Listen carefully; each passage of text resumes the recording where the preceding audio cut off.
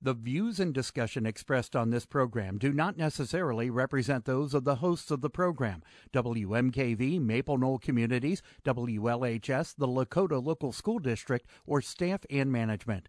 The information and advice presented are educational in nature and not intended to be taken as specific legal, accounting, or other professional advice. Always consult with your own legal, accounting, or other professional before making any investment.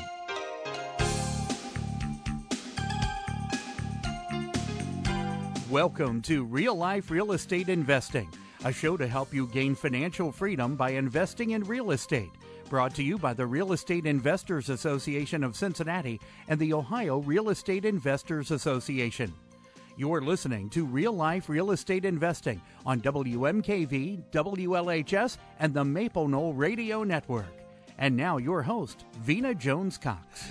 Good afternoon. I am Vena Jones-Cox, and this is, in fact, Real Life Real Estate Investing. We work so hard every week to be your public radio source for the information and inspiration you need to start or grow your own real estate investing business. And today we're going to tackle something that has been, I'm not going to say a long time coming. It actually seemed to all happen at once they decided to do it, but it's something that folks have been curious about for the past couple of months, and that is how the new tax law is going to affect you as a real estate entrepreneur, whether you are a landlord, a note buyer, a flipper, whatever.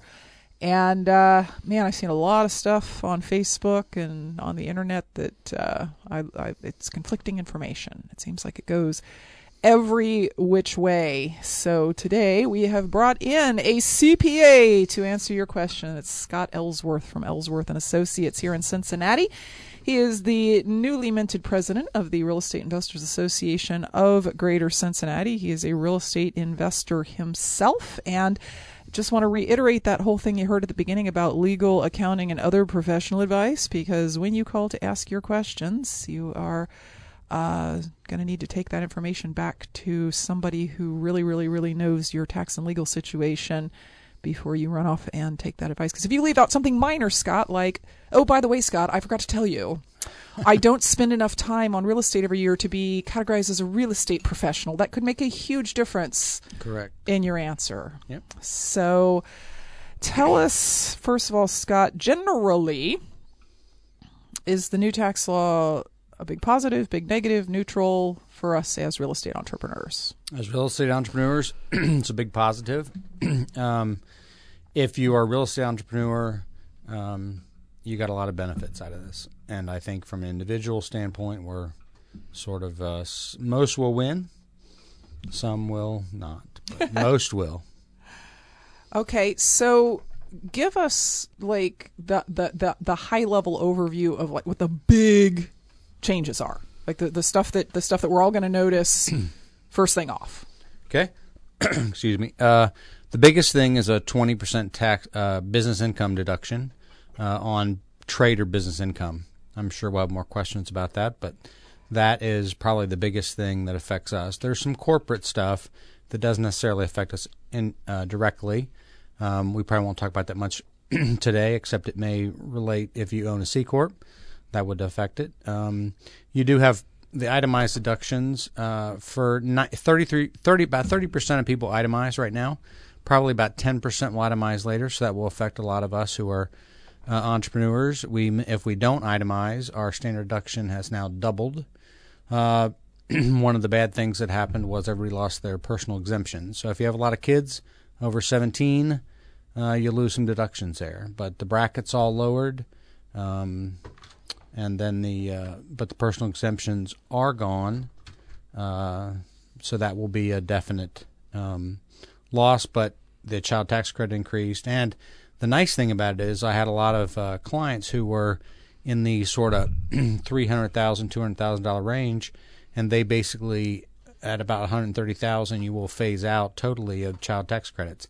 Now that will go towards the $400,000 point. So that's a big positive too.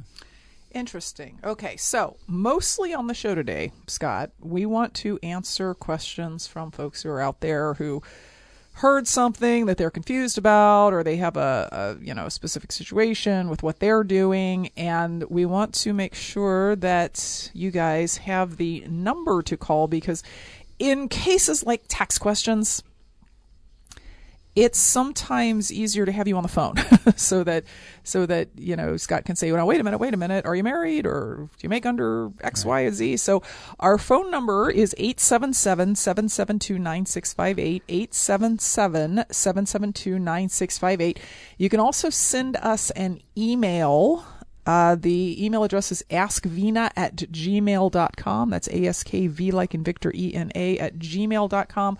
But again, the preferred method of contact today to talk to Scott Ellsworth, CPA, is 877-772-9658. Now, Scott, can you start with discussing the great love of every landlord's life, which is depreciation? Depreciation. Has anything changed with depreciation? It has. So we will now be able, the bonus depreciation that existed before, that now goes to 100%. Eventually it'll be phased out, but it does at 100%. So you'll be able to use that for depreciating your items. A lot of the other stuff didn't change. There's not a significant change in depreciation. Section 179 increased. That's a large amount.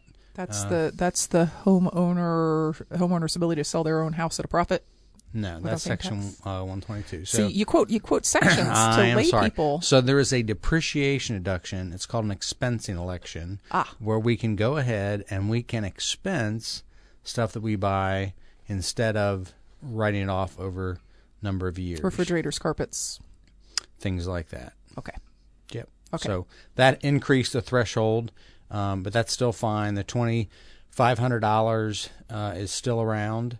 The $2,500 is basically a deduction that says, with the exception of things that are for the actual part of the property that isn't going to move, in other words, it's a fixed part of the property, tile, things like that, but cabinets, carpet, things like that, that kind of stuff, that $2,500 deduction is around, so that now if I were to go ahead and spend $1,000 on a refrigerator, I could go ahead and write that off. Instead of having to write it off over the 20 years or so that the IRS seems to think refrigerators last in a rental property.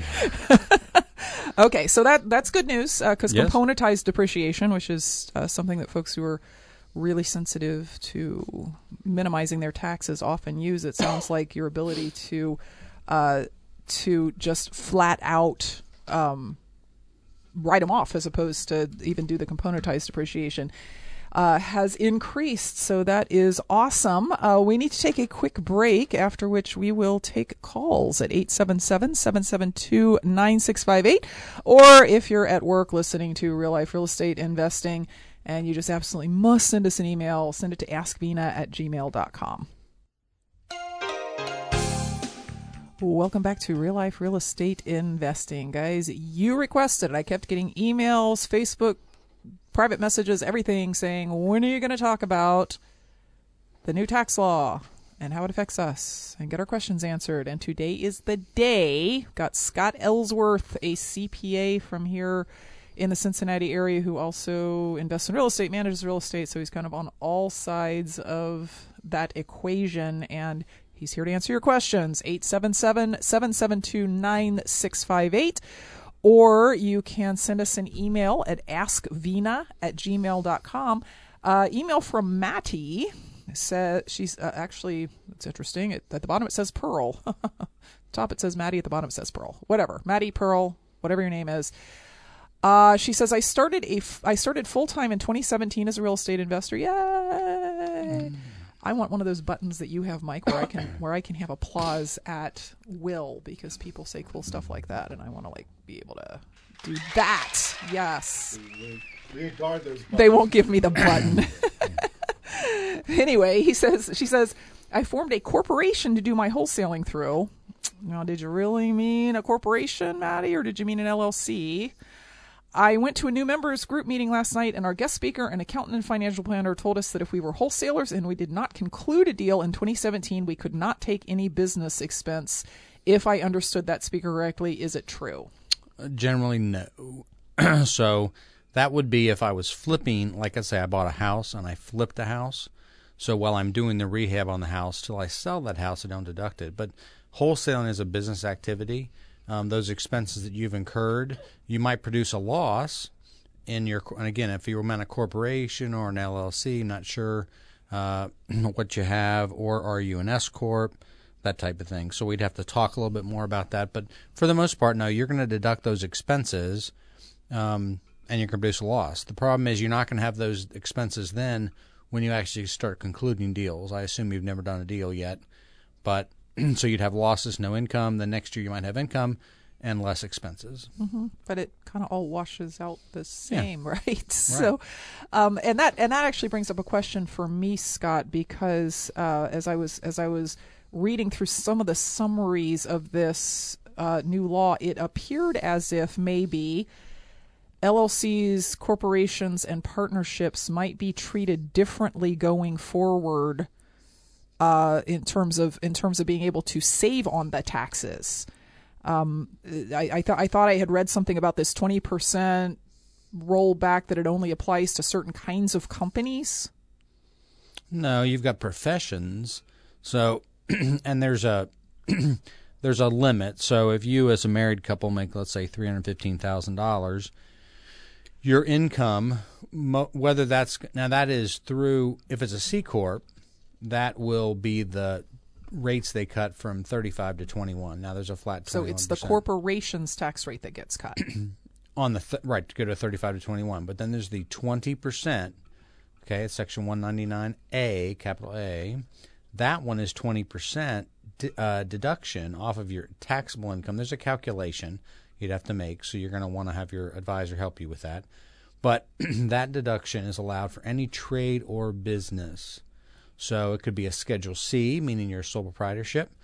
It could be an LLC that is a trade or business, or it could be an S Corp. So you do get those deductions. Okay, and those deductions happen at the personal income tax level? Yes, because all LLCs, S Corps, and sole proprietors would come through at the personal level. Yep. Very good. If you have questions, 877-772-9658. I know, that's like so many sevens. It's 8 followed by 4 sevens, followed by 2, followed by 9658. You can also send us an email at askvina@gmail.com. Is there anything new that we need to do bookkeeping-wise to prepare for this law going into effect, which happens this year sometime?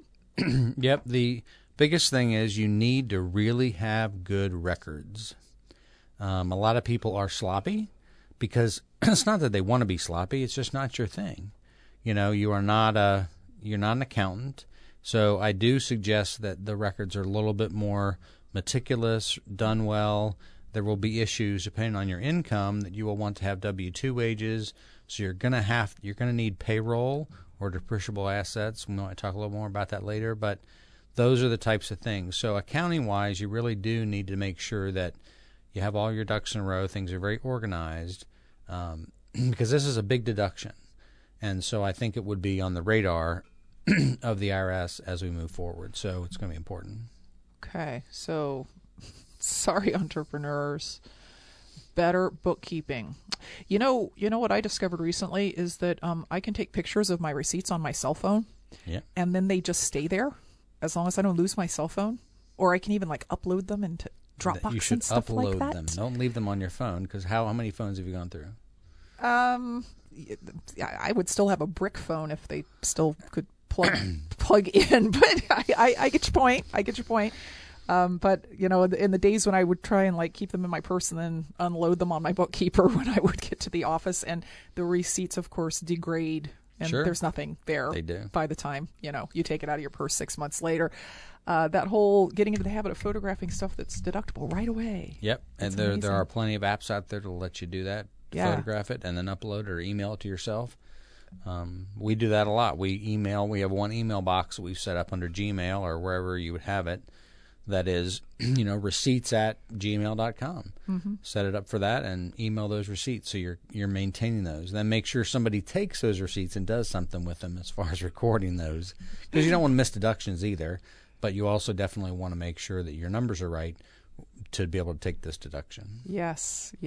So, and just getting into that habit of every time you use that credit card, pay a bill, whatever, getting that snapshot and doing whatever you need to do to make sure that you do not lose it is a new assignment for you listeners. Just get into that habit. It's a good one. And another one that's a good one. For years, I kept the little mileage book above my visor. And I'd remember to write down the mileage, 60% of the time. The mileage deduction is huge now. It's 54.5 cents this year. It's crazy. So I got one of those apps for my phone that when I'm in my car, it just knows that I'm driving, and it then later on pokes me and says, "Hey, you drove from Cincinnati to Springdale. What were you doing?" And I say, "I was on the radio show. They don't pay me, but I get to deduct the mileage because it's a business expense," right? Right. And seriously, I had like $10,000 in mileage deduction last year. People lose out so much money of tax deductions and tax effect because they don't keep those. I mean, think about it, if you're a Schedule C person, you're paying 15% Social Security, and you're in a 25% bracket, so that's 40 cents on every dollar, and 54 cents, call it 50 to round it. If you drive 20 miles round trip, that's 1 gallon of gas, but you get a $10 tax deduction, which counts. You get $4. It more than pays for your gas.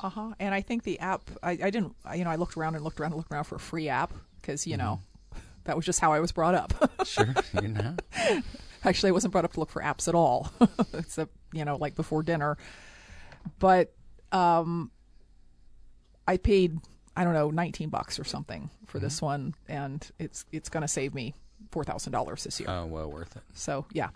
Everybody go get an app if you don't have a mileage app, because every time you go, and you just stop me when I'm wrong, Scott, if you go to look at a house, whether you buy it or not, that's going to be deductible. Correct.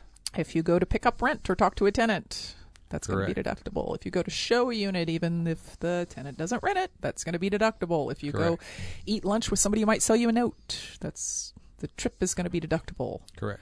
So, yeah, there's a lot of stuff out there that you might be missing out on. So we're going to take a quick break. We've got a bunch of questions lined up at askvina@gmail.com. If you want to make sure your question gets answered, you probably want to call. The number toll-free is 877-772-9658. You can also send an email to askvina@gmail.com. We'll be back right after this. Welcome back to Real Life Real Estate Investing. I'm your host, Vina Jones-Cox. My guest today is Scott Ellsworth, CPA. And we're taking questions about the new tax law, some of which here, Scott, are pretty sophisticated. Are you ready to tackle Krish's questions? Plural. Sure. Okay, so based on some information, let's see. Here's my understanding for 2018 going forward. Okay, so ready? Yes. Number one, she's practically doing my, he's practically doing my interview for me here. Rentals will qualify as a trade or business because they involve regular and continuous activity.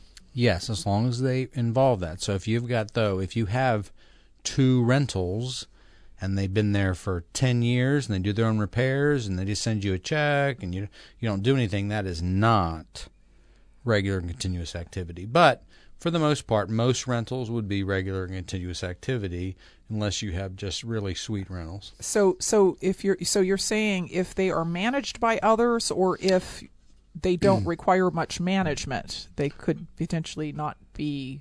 If they don't require much management, if you have management by others, that's okay. It's just that if you have something where I just don't have to spend any time, because I've got one rental that we never go over there. They send the rent in.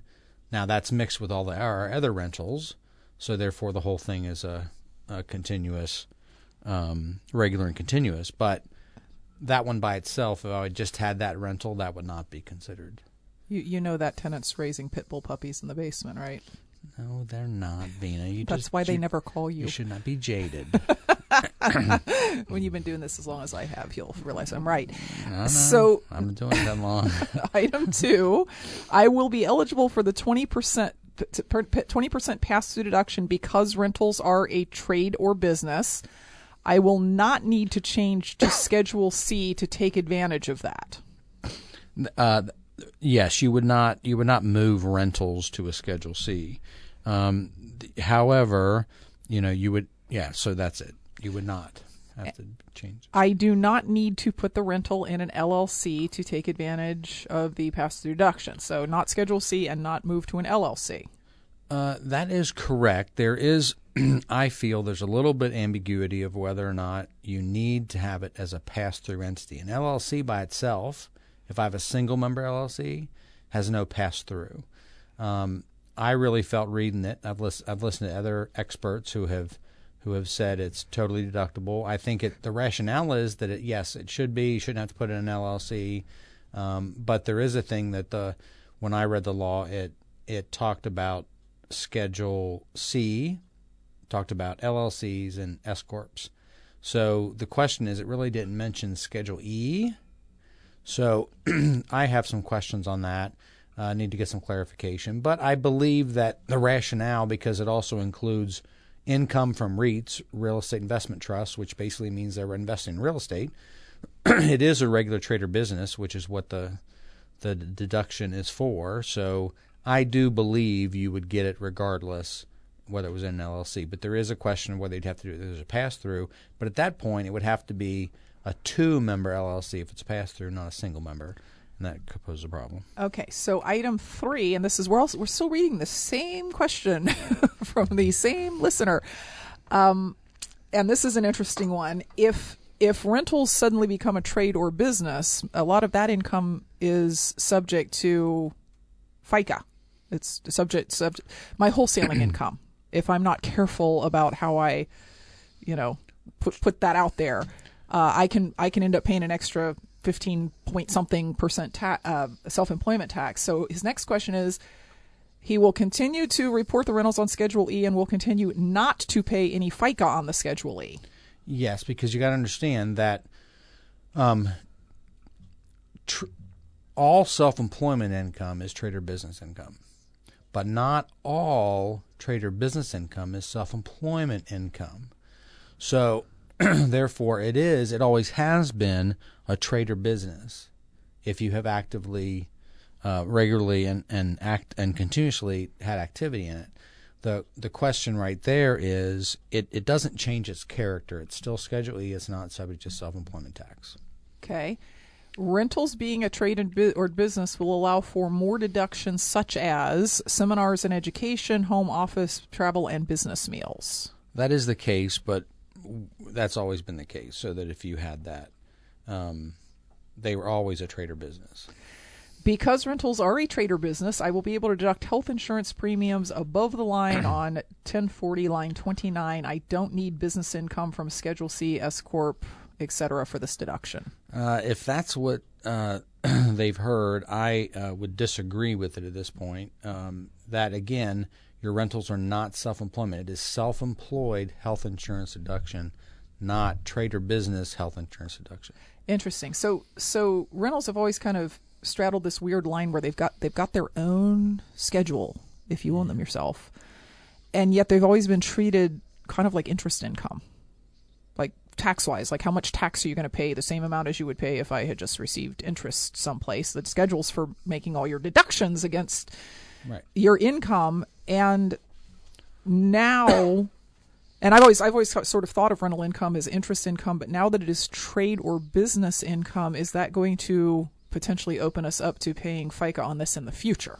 No, that was actually discussed when they were producing this law, when they worked for 6 weeks out of the whole year to come up with this law, which just kills me, but that's another subject. They couldn't qualify as legislative professionals with only 6 weeks a year.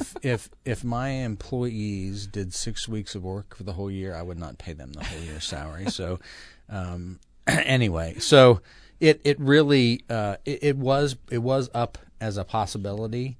But it did not go through. Okay, and one last question from Krish. Because rentals are a trader business, I will be able to contribute to my solo 401k pre-tax or Roth without having additional business income from a Schedule C, S Corp, etc. No, the deductions for those are for self-employment and for earned income. I mean, it's basically earned income. So that's, again, real estate tends to be a little bit different. Still a trader business, but it's not earned income. Okay, so still needs to be earned income, Krish. All right, very good. We're probably going to have some time to answer some more listener questions, even though I have one or two more here in the inbox. If you have a question about the new tax law and how it might affect you as a real estate entrepreneur, beginning or otherwise, give us a call at 877-772-9658. You can also send an email at askvina@gmail.com. We'll be back right after this. Welcome back to Real Life Real Estate Investing, the cynical show, where we apparently don't believe that our snow is going to be as deep as we're told, nor that our legislators work more than 6 weeks a year. Okay, so Scott, you were saying during the break that there's one big thing that we kind of need to address here. So yeah, so there was a change in it was some confuse it. So there's interest and real estate taxes, state and local income taxes, and real estate taxes that are limited. Those are limited only for personal. You personally, for your personal residence. It's not if you own a rental property, if you are a hedge fund and you've got tons of rental properties, there is no limit on those taxes and income, interest, expenses, and taxes. So okay. Just so people are clear with that. Okay, so don't worry about being able to don't worry about being able to deduct your real estate taxes, even if you live in New Jersey. Have you ever seen what the real estate taxes are like in New Jersey? Very high. Oh my gosh! Like seriously, I have friends in New Jersey that their tax payment on a house, the same cost as mine, is the size of my house payment. Seriously. So they have some of those here. If you go to a Terrace Park, we actually part of what I've done in the past is we built custom homes. We built a $1.5 million home about 10 years ago. The taxes, which now are much more.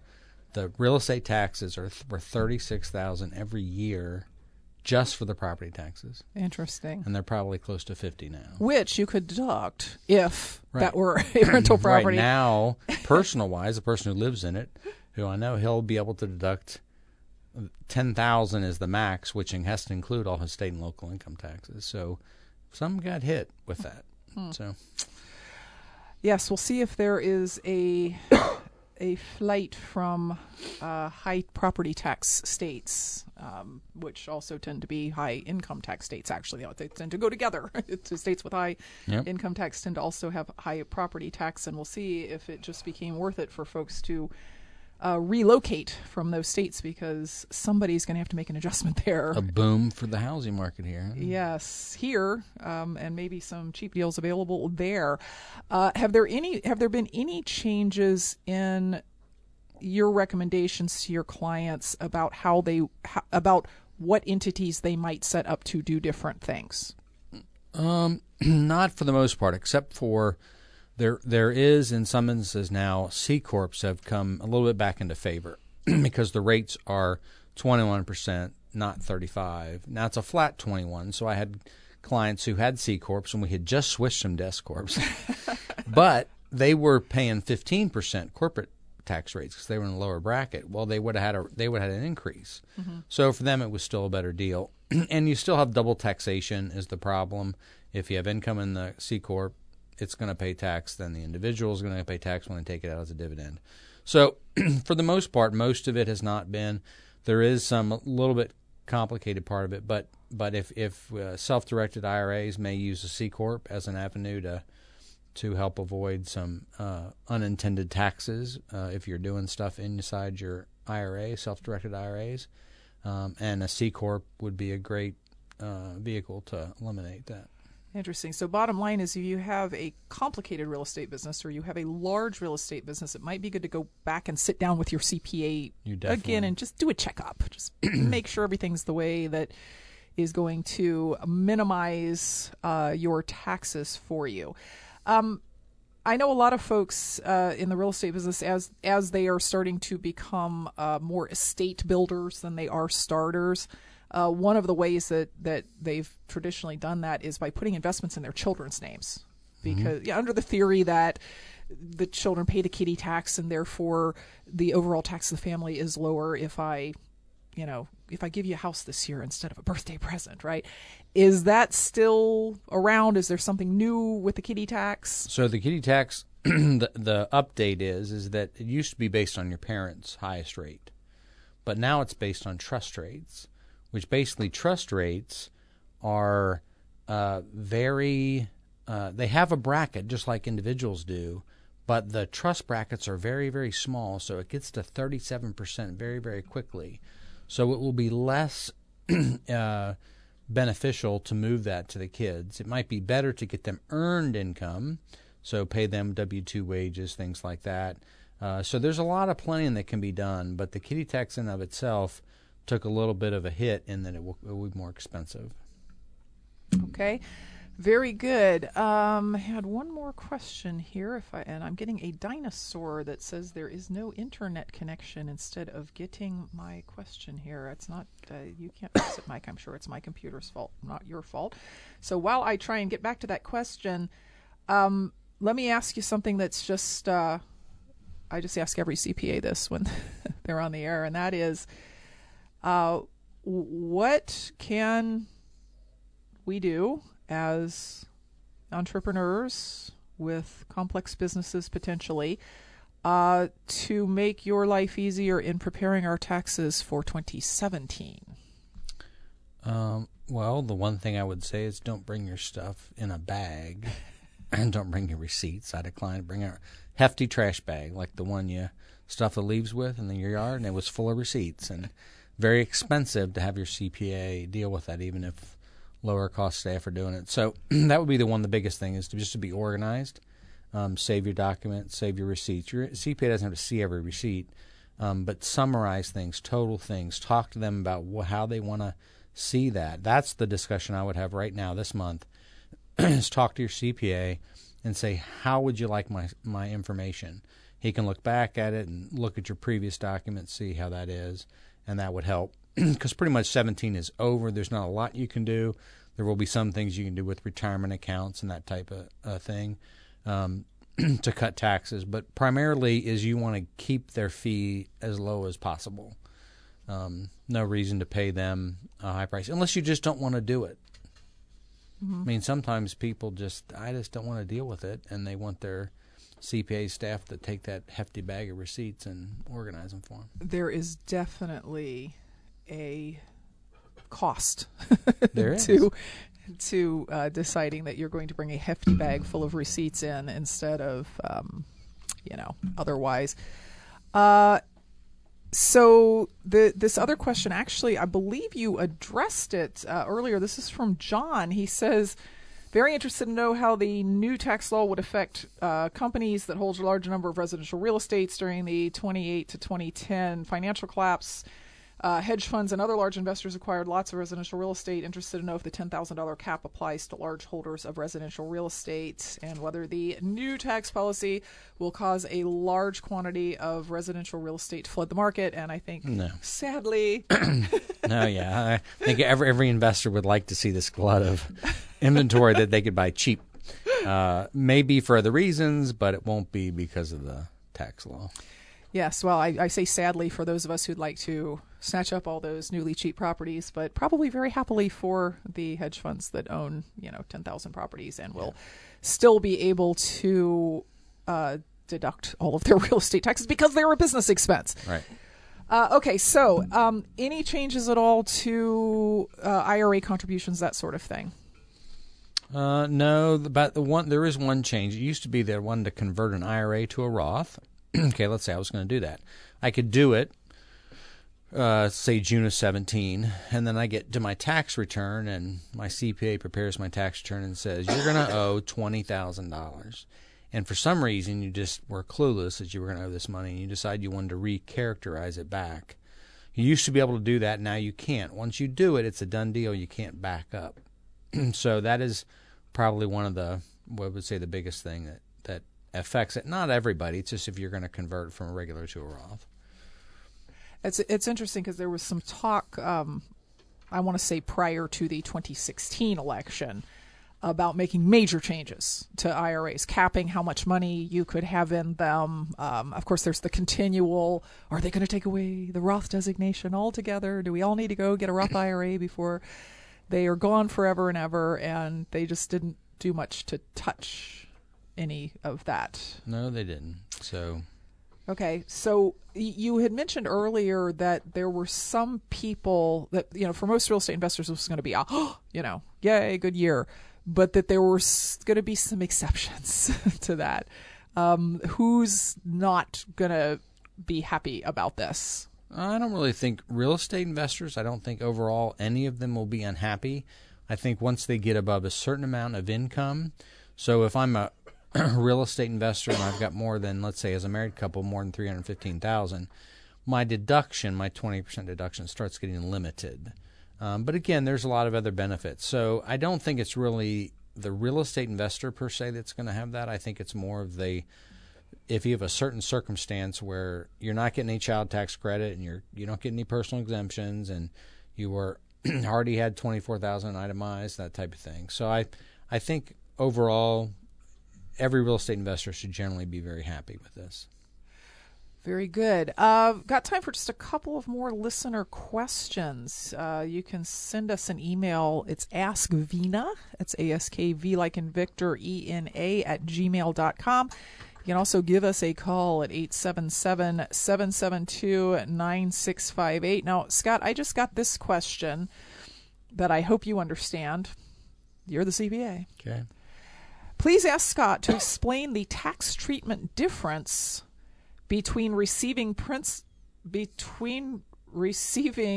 interest and principal payments on a debt with a high likelihood of uncollectability and one that is likely to be collected. So is there a difference in tax treatment between getting payments on, let's say, something like a defaulted second mortgage that is reperforming versus something that's a nice, safe loan? No, there's no tax. I mean, I'm assuming you're getting a better return, so you're going to pay more tax because it's more income. But there's really not much of a tax difference. There'd be some issues if you're gonna write off something you invested in and it doesn't pan out and things like that. But if I'm getting the question, I don't know. I don't think there's any real difference tax-wise. Yeah, I'm not sure I'm getting the question either. It's possible that the question is about the question is about the installment sale treatment, because I know I've had a couple of years where I had sold properties on, to not confuse everybody, let's just say an owner-held mortgage. Okay, it was actually a land contract, but half the country doesn't use those. So I sold a property on an owner-held mortgage, and the IRS wanted me to pay the entire tax on the profit as if I had received it all that year.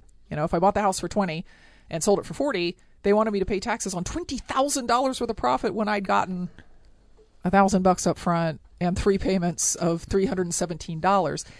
And I was able to get the mortgage itself appraised. In other words, have an expert who buys mortgages say what they would pay for the mortgage as opposed to what was owed to me, and was able to get that brought down, because the mortgage buyer would say, wait, this is a $40,000 property. You got $900 down on it. I might give you $21,000. Right. So that could be what the question is about. I don't know. Okay, so next listener question. Please ask Scott about the future fate of 1031 exchanges and whether there are any changes in that arena. So there were changes in the 1031. Fortunately, real estate was maintained, so we still get our 1031. The dilemma will be, it used to be that when I went and traded in a business car, let's say that business vehicle, I traded in for another one at a dealership. Well, it used to be that there was no taxable event on that because they just rolled forward. You rolled the cost basis, whatever was left that hadn't been depreciated, you rolled that into the new vehicle. Well, now it's going to be like I took my old vehicle to the car lot and I sold it to them, and then I bought a new one. So the sale of that is going to be a taxable event, and the Go ahead. And then the other piece was people that had, let's say, planes. I do have some clients with planes, and they used to like to 1031 those. But real estate taxes, real estate generally did not get affected. The only thing that we think that I think is going to be a potential problem is if you've done cost segregation, where you've taken your property and you've said that each component, you componentized it and said that this is appliances, this is cabinets, and this is the driveway, this is the sidewalk, the landscaping. Those items are not then real estate. So that if I go to do that, there may, even though I think my whole sale is going to be an exchange, it may be that only part of it is, but you're going to want to look at those numbers and how you've treated it. Are you more complicated? Are you for or against a flat tax? I mean, I know that would like put you out of business and everything. No, it wouldn't put me out of business. I'd have other stuff to do. We would do other planning. No, a flat tax would be great. The fact is, nobody will ever do it. You know, they kept $250 educator deductions. Why? It's some piddly deduction, but, and I'm not saying, I mean, I think teachers are great. That's what they do is awesome, but it's $250 and they would keep it. They kept, there's a lot of things they kept in because special interests, you know, that becomes a problem. Special interest will always do that. We will never, I hope we have a flat tax, but I don't think we'll ever will. Yeah, because that scenario you just outlined was like so incredibly complicated. I can only imagine that I can see an IRS agent sitting there trying to figure out which part of your building you had componentized in disallowing your 1031 exchange or only allowing part of your 1031 exchange, and it's just seriously insane. So if you had 3 minutes, which you do, to summarize for our listeners and for folks who are in the real estate business or planning to get into the real estate business here shortly, about what they need to be paying careful attention to, what they need to be doing over the course of the next 12 months, what would those things be? One, they need to talk to their CPA, and their CPA may not have all the answers right away because there's going to be changes and clarifications coming out for a while. But you need to do that and do the planning, decide on the right entity, the right structure, depending on what kind of business you're in. Even lenders who previously you didn't want to treat it as trade or business income, there may be a reason to now treat it as trade or business income. So that has to be planned out.